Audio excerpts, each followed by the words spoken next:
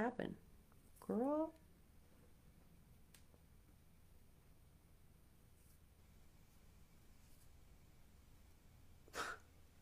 Whatevs. Chapter 18. Anne to the rescue.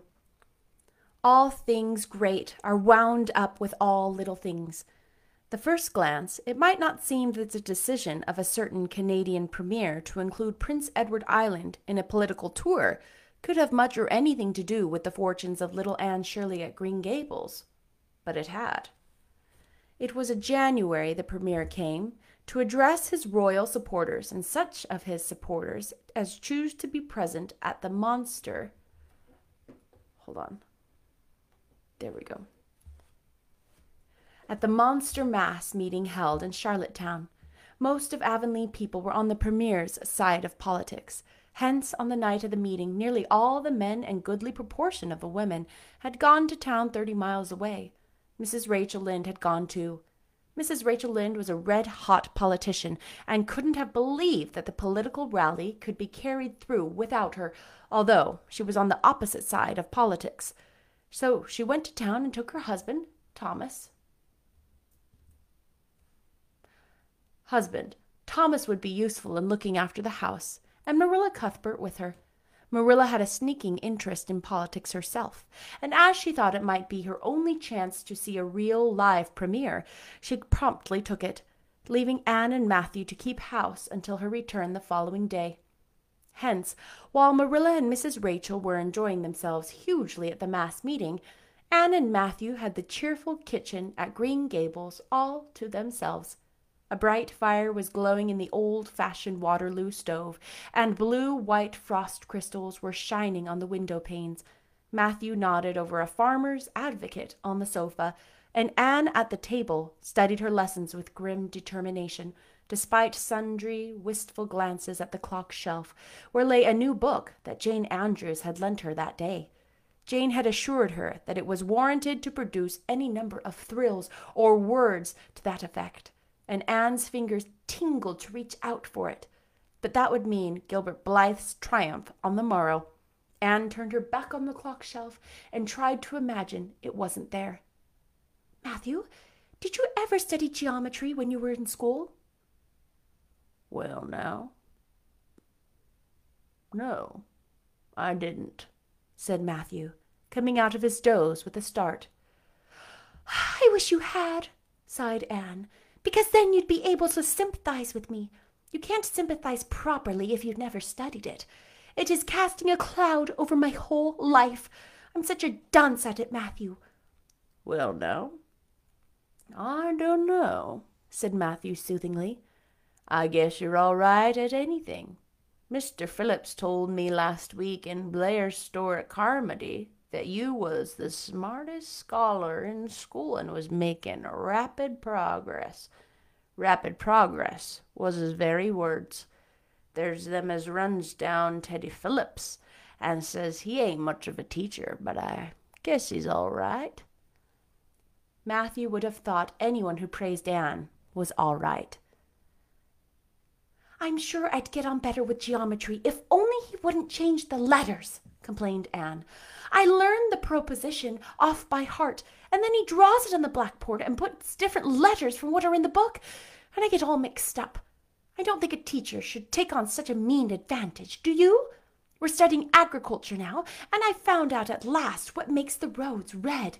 It's a great comfort. I wonder how Marilla and Mrs. Lynde are enjoying themselves. Mrs. Lynde says Canada is going to the dogs the way things are being run at Ottawa, and that it's an awful warning to the electors. She says if women were allowed to vote, we would soon see a blessed change. What way do you vote, Matthew?" "Conservative," said Matthew promptly. To choose conservative was part of Matthew's religion. "Then I'm conservative too," said Anne decidedly. "I'm glad because some of the boys in school are grits. I guess Mr. Phillips is a grit too, because in school Percy Andrews' father is one too, and Ruby Gillis says that when men is courting her, he always has to agree with the girl's mother in religion and her father in politics. Is that true, Matthew?" "Well, now, I don't know," said Matthew. Did you ever go courting, Matthew?" "Well, now, no, I don't know as I ever did," said Matthew, who had certainly never thought of such a thing in his whole existence. Anne reflected with her chin in her hands. "It must be rather interesting, don't you think, Matthew? Ruby Gillis says when she grows up she's going to have ever so many bows on the string and have them all crazy about her. But I think that would be too exciting. I'd rather just have one in his right mind. But Ruby Gillis knows a great deal about such matters because she has so many big sisters. And Mrs. Lynde says that the Gillis girls have gone off like hot cakes. Mr. Phillips goes up to see Prissy Andrews nearly every evening. He says it is to help her with her lessons. But Miranda Sloane is studying for Queen's too, and I should think she needed a lot more help than Prissy because she's ever so much stupider. But he never goes to help her in the evenings at all. There are many great things in this world that I can't understand very well, Matthew." "Well, now, I don't know as I comprehend them all myself," acknowledged Matthew. "Well, I suppose I must finish up my lessons. I won't allow myself to open that book Jane lent me until I am through. But it's a terrible temptation. Even when I turn my back on it, I can see it there, just as plain. Jane said she cried herself sick over it. I love a book that makes me cry, but I think I'll carry that book into the sitting room and lock it in the jam closet and give you the key. And you must not give it to me, Matthew, until my lessons are done. Not even if I implore you on my bended knees. It's all very well to say resist temptation, but it's ever so much easier to resist it if you can't get the key. And then, shall I run down the cellar and get some russets, Matthew? Wouldn't you like some russets?" "Well, now, I don't know but what I would," said Matthew, who never ate russets, but knew Anne's weakness for them. Just as Anne emerged triumphantly from the cellar with her plate full of russets, came the sound of flying footsteps on the icy boardwalk outside, and the next moment the kitchen door was flung open and in rushed Diana Barry, white-faced and breathless, with a shawl wrapped hastily around her head, and promptly let go of her candle and plate in surprise, and plate, candle, and apples crashed down together in the cellar ladder and were found at the bottom embedded in melted grease. The next by Marilla, who gathered them up and thanked mercy the house hadn't set on fire. "Whatever is the matter, Diana?" cried Anne. "Has your mother relented at last?" "Oh, Anne, do come quick," implored Diana nervously. "Minnie May is awful sick. She's got croup. Young Mary Joe says, and father and mother are away to town, and there's nobody to go for the doctor. Minnie May is awful bad, and young Mary Joe doesn't know what to do, and oh, Anne, I'm so scared." Matthew, without a word, reached out for his cap and coat, slipped past Diana, and away into the darkness of the yard. "He's gone to harness the sorrel mare to go to Carmody for the doctor," said Anne, who was hurrying on hood and jacket. "I know it as well as if he'd said so. Matthew and I are such kindred spirits. I can read his thoughts without words at all." "I don't believe he'll find the doctor at Carmody," sobbed Diana. "I know that Dr. Blair went to town, and I guess Dr. Spencer would go too. Young Mary Joe never saw anybody with croup, and Mrs. Lynde is away. Oh, Anne." "Don't cry, Di," said Anne cheerfully. "I know exactly what to do for croup. You forget that Mrs. Hammond had 3 twins. When you look after 3 pairs of twins, you naturally get a lot of experience. They all had croup regularly. Just wait till I get the ipecac bottle. You mayn't have to leave your house. Come on now." The 2 little girls hastened out hand in hand and hurried through Lover's Lane and across the crusted field beyond, for the snow was too deep to go by the shorter wood way.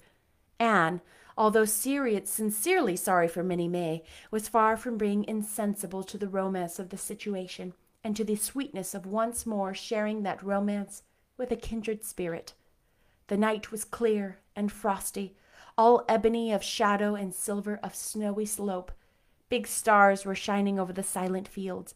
Here and there the dark pointed firs stood up with snow powdering their branches and the wind whistling through them.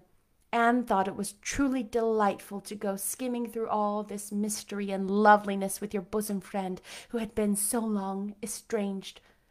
Minnie May, aged 3, was really very sick. She lay on the kitchen sofa, feverish and restless, while her hoarse breathing could be heard all over the house. Young Mary Joe, a buxom, broad-faced French girl from the creek, whom Mrs. Barry had engaged to stay with the children during her absence, was helpless and bewildered, quite incapable of thinking what to do, or doing it if she thought of it. Anne went to work with skill and promptness. Minnie May has croup all right. It's pretty bad, but I've seen them worse. First, we must have lots of hot water. I declare, Diana, there isn't much more than a cupful in the tea kettle. There, I filled it up. And Mary Joe, you may put some wood in the stove. I don't want to hurt your feelings, but it seems to me you might have thought of this before if you'd any imagination. Now, I'll undress Minnie May and put her to bed. And you try to find some soft flannel clothes, Diana. I'm going to give her a dose of ipecac first of all. Minnie May did not take kindly to the ipecac. But Anne had not brought up 3 pairs of twins for nothing. Down that ipecac went not only once, but many times during that long, anxious night when the 2 girls worked patiently over the suffering Minnie May, and young Mary Joe, honestly anxious to do all she could, kept on a roaring fire and heated more water than could have been needed for a hospital of croupy babies. It was 3 o'clock when Matthew came with a doctor, for he had been obliged to go all the way to Spencervale for one, but the pressing need for assistance was past. Minnie May was much better and was sleeping soundly. I was awfully near giving up in despair, explained Anne. She got worse and worse until she was sicker than ever, the Hammond twins were, even the last pair. I actually thought she was going to choke to death. I gave her every drop of ipecac in the bottle, and when the last dose went down, I said to myself, not to Diana or young Mary Joe, because I didn't want to worry them any more than they were worried, but I said to myself just to relieve my feelings, this is the last lingering hope, and I fear 'tis a vain one. But in about 3 minutes she coughed up the phlegm and began to get better right away. You can just imagine my relief, doctor, because I can't express it in words. You know, there are some things that cannot be expressed in words. Yes, I know, nodded the doctor. He looked at Anne as if he were thinking some things about her that couldn't be expressed in words. Later on, however, he expressed them to Mr. and Mrs. Barry. That little red-headed girl they had come over to the Cuthberts is smart as they make them. I tell you, she saved that baby's life, for it would have been too late by the time I got there. She seems to have a skill and presence of mind perfectly wonderful in a child of her age. I never saw anything like the eyes of her when she was explaining the case to me. Anne had gone home in the wonderful, white, frosted winter morning, heavy-eyed from loss of sleep, but still talking unweariedly to Matthew as they crossed the long white field and walked under the glittering fairy arch of the Lovers' Lane maples. Oh, Matthew, isn't it a lovely morning? The world looks like something God had just imagined for his own pleasure, doesn't it?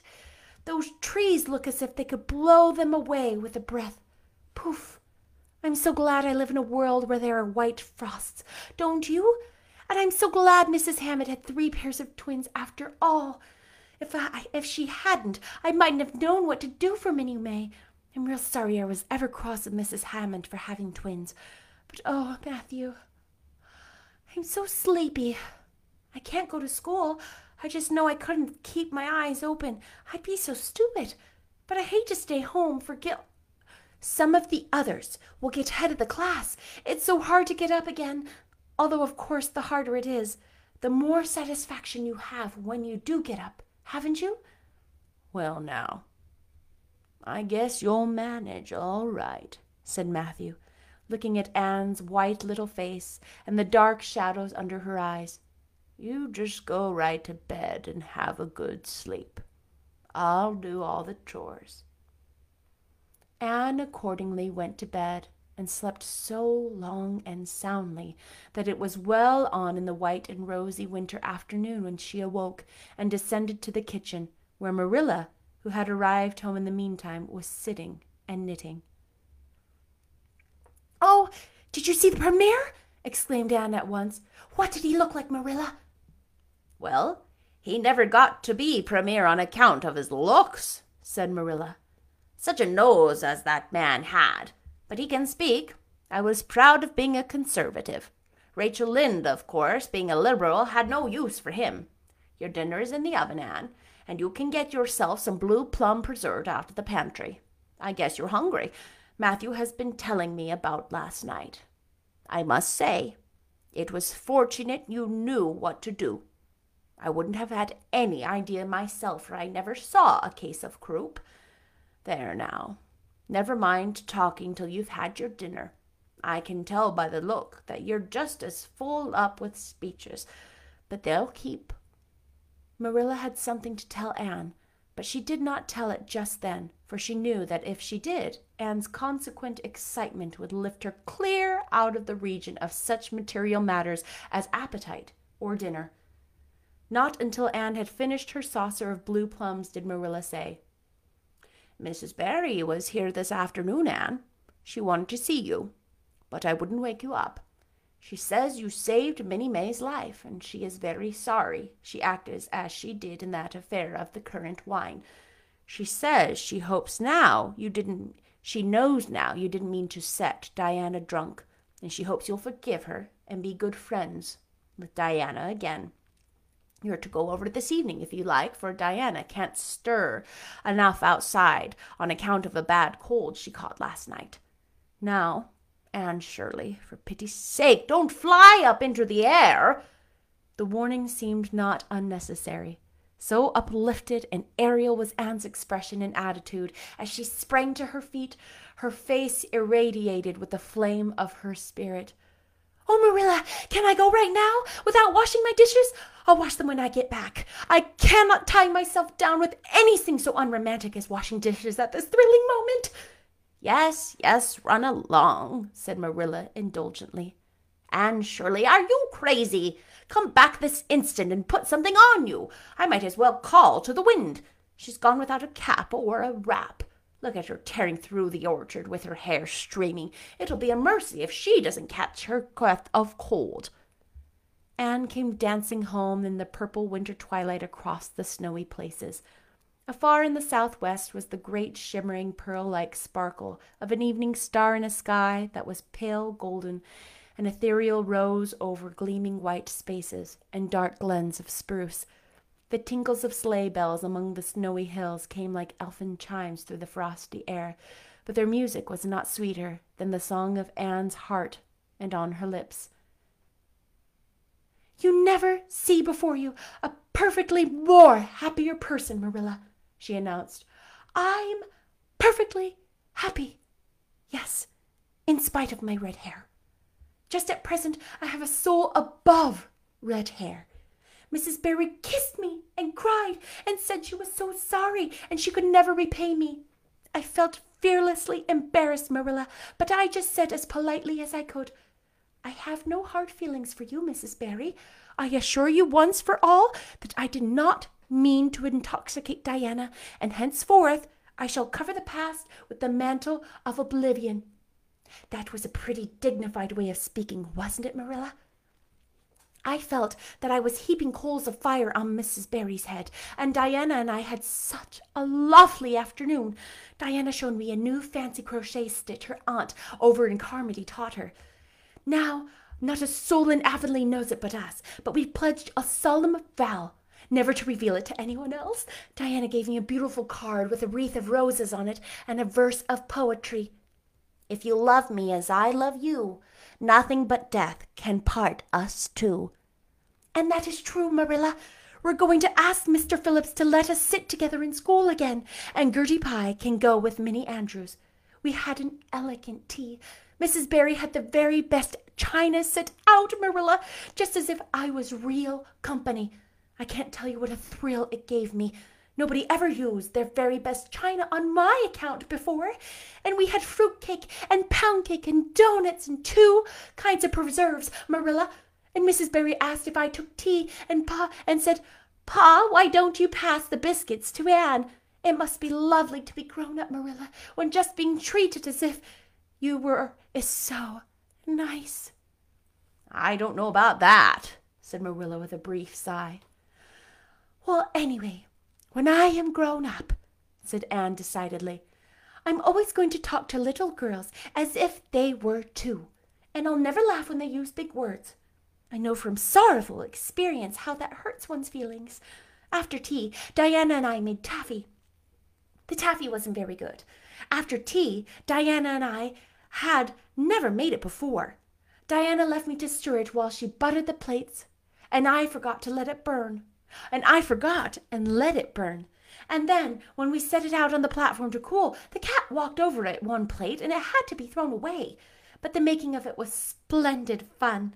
Then when I came home, Mrs. Barry asked as if it was to come as often as I could, and Diana stood at the window and threw kisses to me all the way down Lover's Lane. I assure you, Marilla, that I feel like praying tonight, and I'm going to think out a special, brand new prayer in honor of the occasion. That was so cute. That was the end of the chapter. I'll see you next time. Bye.